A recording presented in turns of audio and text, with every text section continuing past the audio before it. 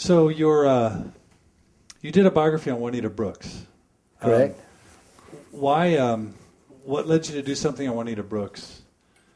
Tell us a story or two that would capture the essence of how remarkable you feel she might have been.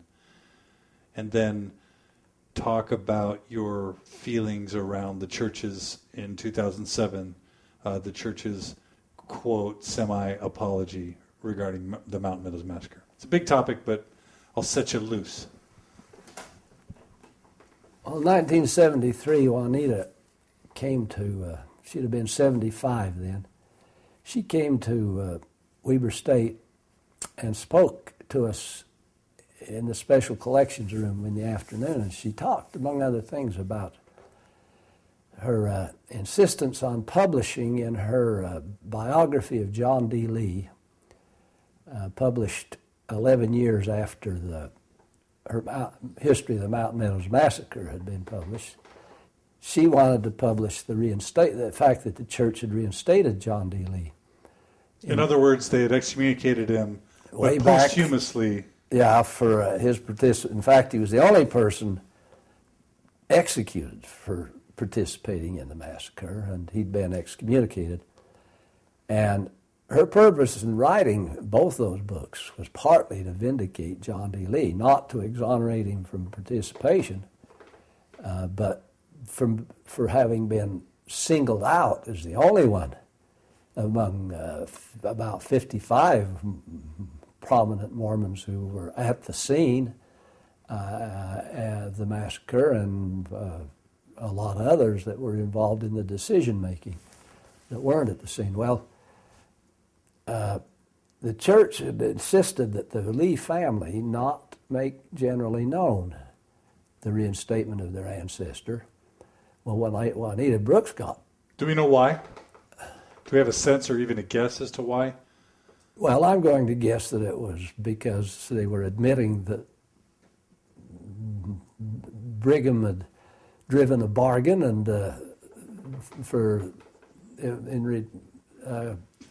he'd done a plea bargain if they focused on John D. Lee and had leave the rest of his Mormon confreres alone, then okay. And that happened, said Juanita. And I'm afraid I think the church thought that reinstating John D. Lee might be admission that Brigham did that. That's unthinkable for a prophet to scapegoat somebody.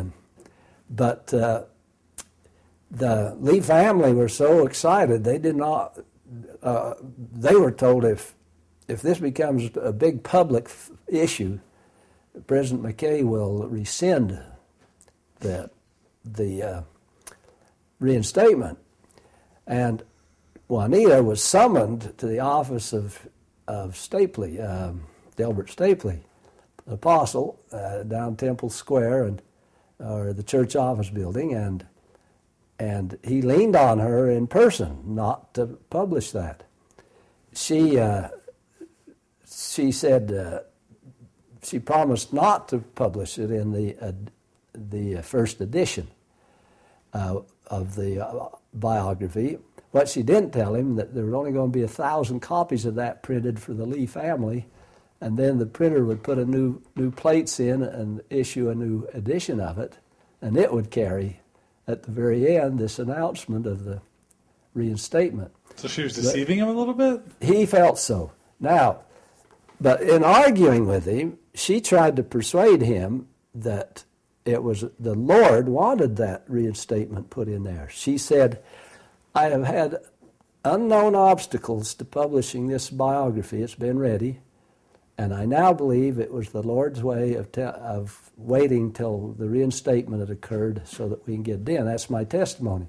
And she said she didn't identify it as Delbert Stapley. I learned that in my research. He was an later. apostle, right? He was an apostle. She said he slapped the table and said, "It is of the devil." In other words, her revelation was from the... Got trumped. Yeah, and she said to us in that group that day at Weber State, she said, I looked him in the eye and I said, brother, in this matter I know the will of the Lord as well as you do. And I thought, well, I love that woman. that's what got me going on reading the two books for the first time, and I wrote that little essay called "The Mormon," Juanita Brooks, the Mormon Historian as Tragedian, and it's still being used in certain classes at BYU, and then the University of Utah Press asked me to write the biography on basis of that, which I eventually got around to doing. But give our listeners a sense for the feat of doing what she did as a mother in the 50s, as a woman, against all odds, in a very conservative church. She lived in St. George, a housewife. She was a mother of both children and stepchildren, and active in the church, and she still wrote that book, and she still researched it. And what she wrote was so well written and so well researched that it stood as the classic statement of the massacre for 50 years, and only now is being challenged for that position. I've heard a story about how she kept her writing materials in a...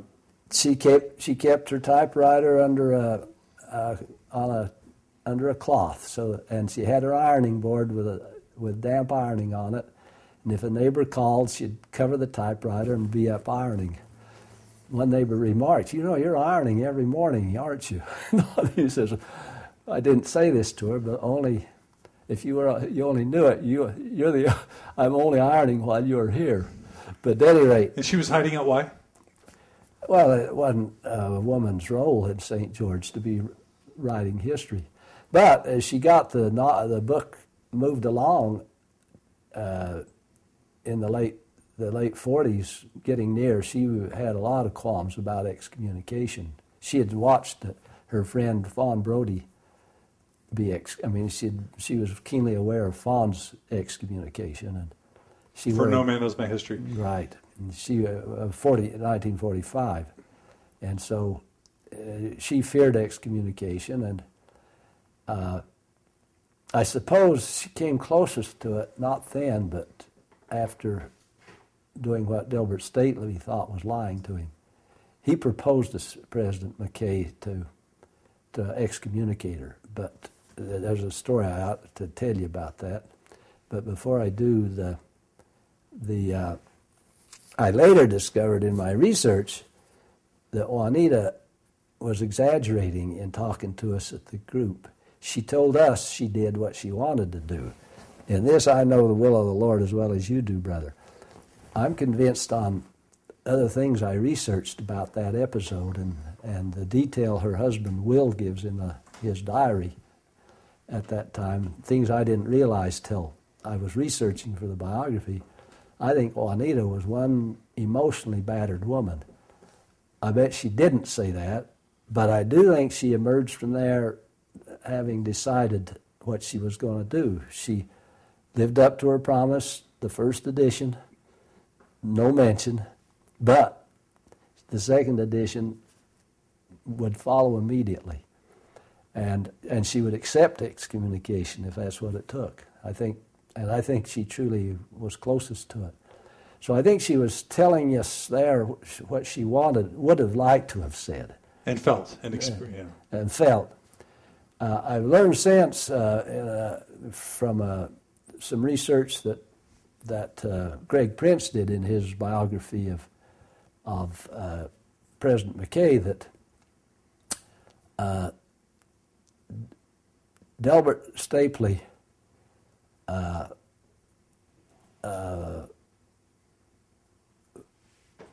recommended to President McKay that she be excommunicated, and he said simply, "Well, I'll leave her alone."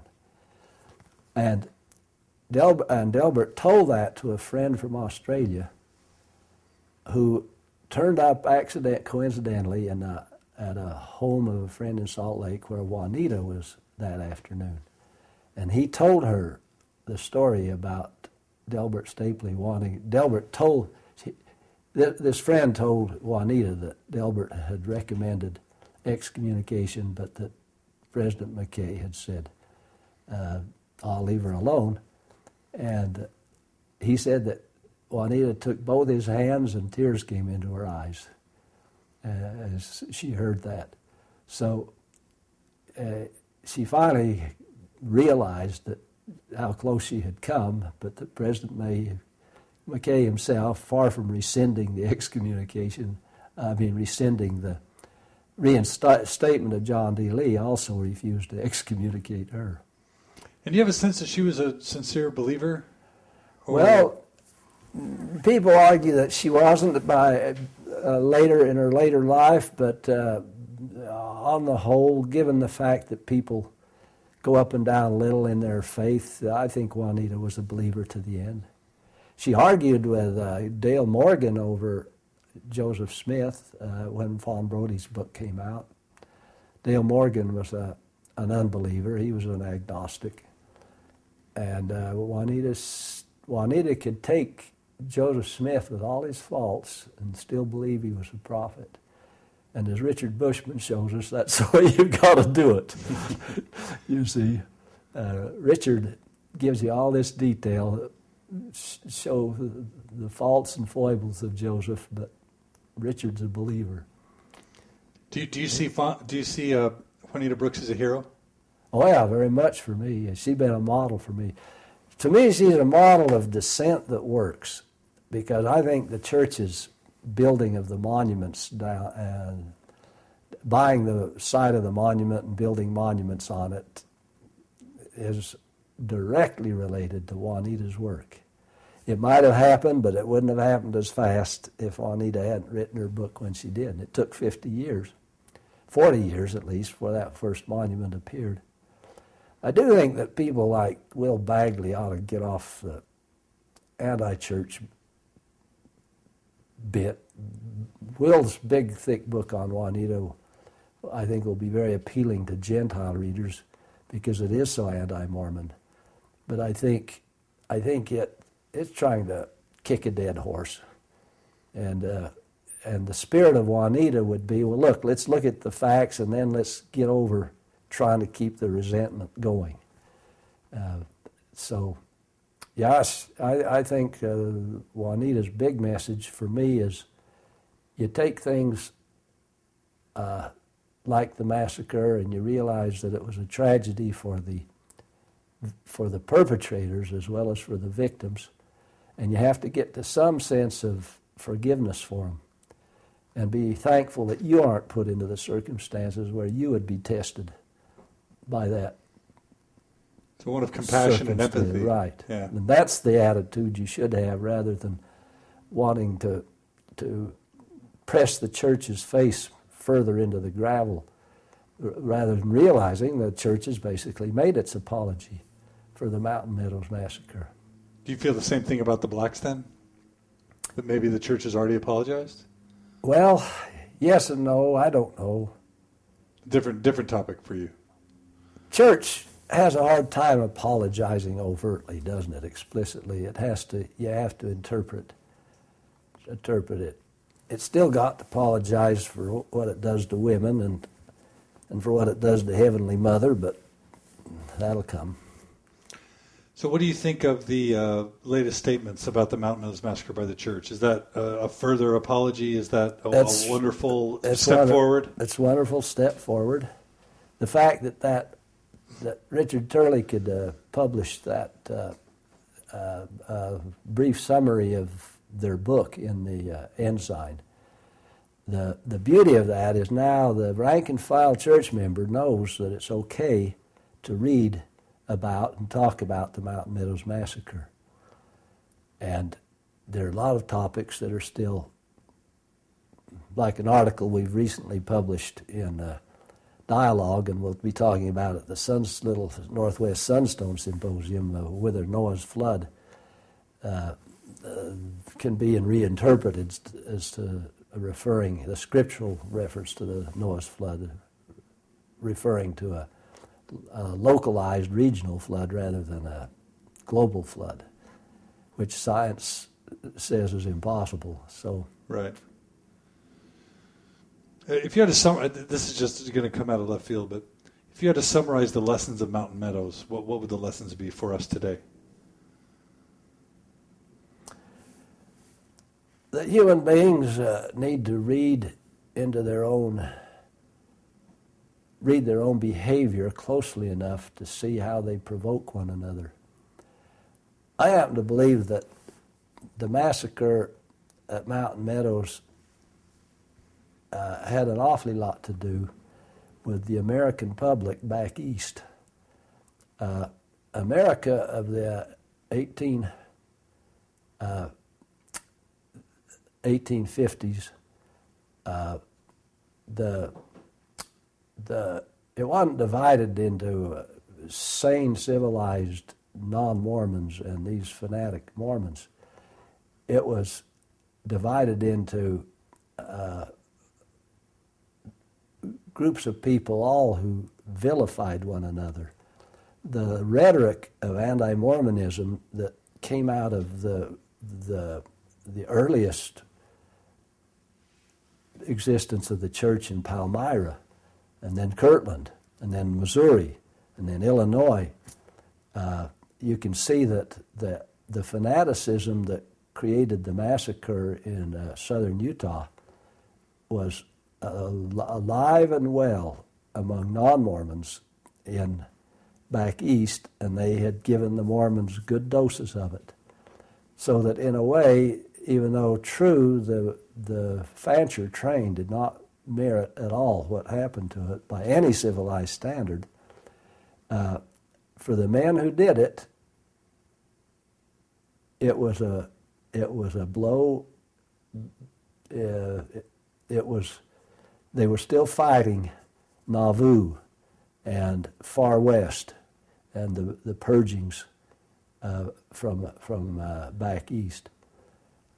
I think that the problem with Will's book, Will Bagley, is he still wants to side a sane and civilized non-Mormon America against the Mormons, who even today refuse to recognize says Will, their responsibility, rather than realizing that that massacre grew out of a large, not a Mormon culture of violence only, an American culture of violence that had a lot of that's you've got to go all the way back to there to start explaining the Mountain Meadows Massacre. Not unlike what we're experiencing maybe today with the war. Failing to see our own contribution to what's going on in Iraq, which ought to be very visible. So that's not just a Mormon lesson. No, it's a national lesson. Human lesson.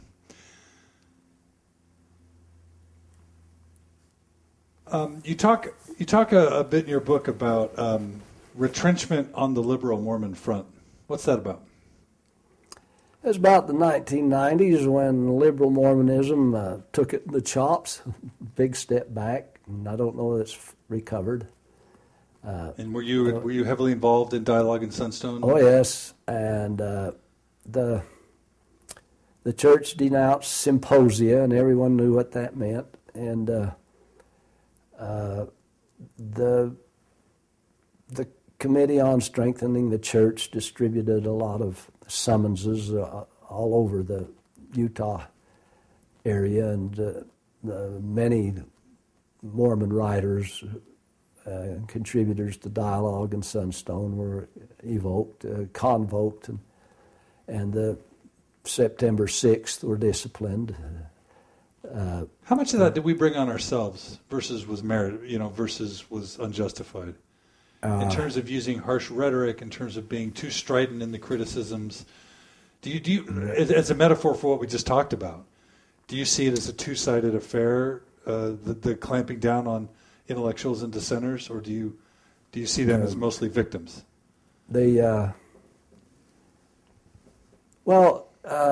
Certainly they provoked it. They made choices and got the results of their choices. I think you could have been more tactful. Gene England didn't go under with the September 6th, but his slide out of favor at BYU started at that famous Sunstone meeting in which he stood up and in the camera denounced the committee on strengthening the membership. Around what year was that? Oh, that would have been 92, I think. Okay.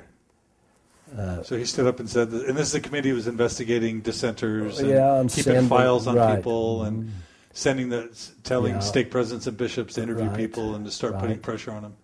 It was that same session that got Levina in trouble, I believe, that she wrote an article that was published, I guess, in Dialogue, and then that got her excommunicated.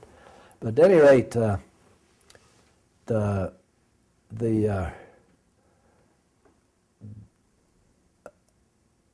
I gave a Sunstone speech in '93 urging liberal Mormons to retreat and not confront and just survive for a while and stay in the church, but those who are on the church payroll to stay on it and not lose their jobs. And I spoke to what was coming with Levina, for example, that hadn't quite happened yet. I said, those who just have to make a stand here and go out, well then at least don't abandon Mormonism, keep going. Levina did that. I'm sure it wasn't my advice. I think that's her nature, but some of the others didn't. But I said that I would. I said if I were excommunicated, I would show up next Sunday and on the back row and sleep as usual in sacrament meeting. But Did you think were you scared that you might be? Well, I didn't know. I wasn't very scared. However, the next spring, my stake president phoned me and very deferentially asked me if he could visit me in my office at the English department at Weber State. I was chairman of the department at that moment. Was this for your book or for your speeches at Sunstone? I didn't know what it was for. All I knew is that other people had been being summoned. What do you guess it might have been for? Well, I know. I'm going to tell you. Okay. Sorry. But at any rate, he was very deferential to me. He was a former student of mine, incidentally. But he came to my office, he came in, and I came out behind my desk, and I sat by facing him, and we each had a conference chair. Mano a mano. And he began asking me about my attitude toward the church, and I told him I had that I was a liberal Mormon. I certainly wasn't an anti-Mormon, and that I valued my membership in the church, and that I recognized the sovereignty of the First Presidency and the 12 and so on. And I spoke then of my heritage, coming from a long line of Mormons and a big Mormon family, and I said I valued all that, and I said I spoke of what I wrote in my essay, Christian by Yearning. I said I hoped for salvation and would be grateful for it if I were to wake up and find it was extended to me from death. And he finally told me very anticlimactically the essay he'd come in for. It was an essay in Sunstone on called A Hike to Timpanogos or something of that sort, where with family members I had gone to the summit of Timpanogos and looking down on Utah Valley, where all those babies are born hand over fist, written about what how overpopulation is fed by the great value of love. And I don't mean just sexual love, I mean love for little children. Everybody loves little children. And you got an impulse to have more of them. And you overpopulate the earth. But he didn't seem much disturbed by that. He told me that that's what had sent him in. But as he left, he was so kind and all that I realized that I was off free. that I'd passed the interview, and he was very So I didn't have a bad experience with it. How'd you feel when the excommunications came down in September of 1993? Well, I regretted them and wished the church could be more acceptive of a liberal contingent.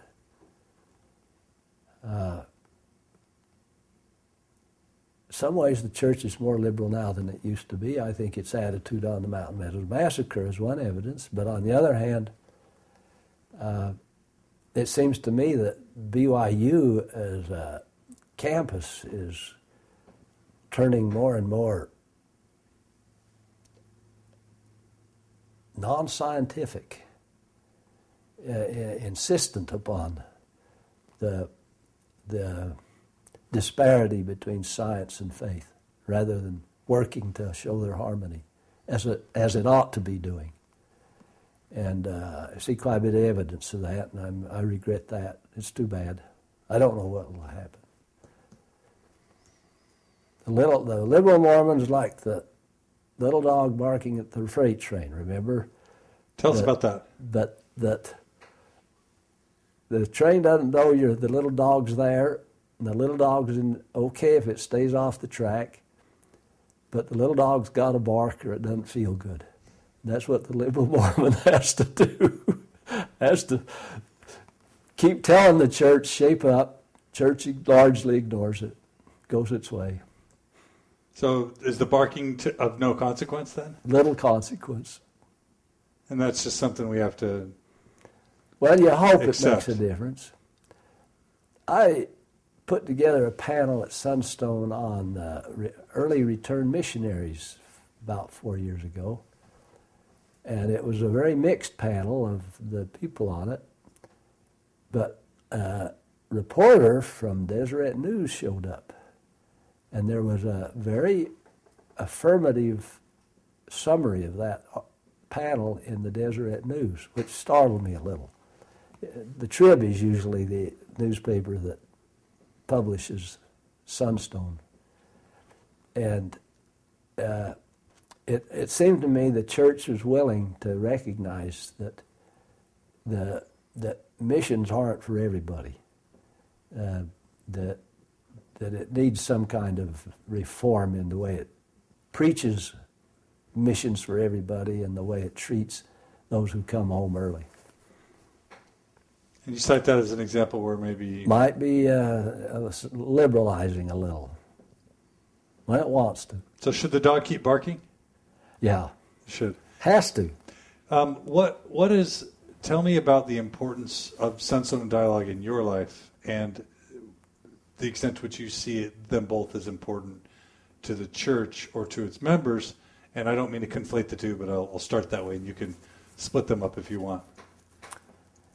Well, in a sense, the Sunstone and Dialogue, and also the Association for Mormon Letters, which isn't in as bad odor as Sunstone and Dialogue, but they, as I first really came to terms with them in the early 80s, I think they kept me a Mormon. And I don't know that I would have ever withdrawn my name voluntarily from the rolls of the church. I never had any impulse to do that. But as I said, I had little sense of investment in Mormonism, little sense that there was anything for me in it. And I realized there are Mormons here who think I'm a Mormon. And in a sense, that made me one. I got my sense of having an investment in Mormonism from Gene England and Charlotte and Bruce Jorgensen and those friends Linda Silito and John, those people who were members of the first writing group that I belonged to, and the people I knew on the staffs at Sunstone and Dialogue, and I realized there is a Mormonism that I belong to. And I will say this, that to my observation, 9/10 of those people are believers. They're liberal Mormons, but they're believers. Levina's a believer. Gene was a believer. Just as fervently and sincerely as the most ardent conservative Mormon. And while I didn't pretend to have a faith of that sort, if my closest approach to faith is a hope, the hope of the Christian by yearning, the fact that there was this sizable contingent of Mormons of this sort bonded me to the church. I then had my family, the tradition and legacy of my family that bonded me, and I had a group of contemporaries to bond with. And so very important, and they need to exist, they need to continue, they need to persist. We don't want either Sunstone or Dialogue to go under. And as far as I'm concerned, the symposium is vital, even though some people say you ought to rename it the Sunstone Conference, as if that would make a difference. But whether or not, I think the outlet given by Sunstone Symposium has done immeasurable good for the church. And that the denunciation of symposia, directed chiefly at the Sunstone Symposium, was misbegotten. It was wrong-headed. And I think the ruling apostles of 50 years from now will have quite a different attitude about it.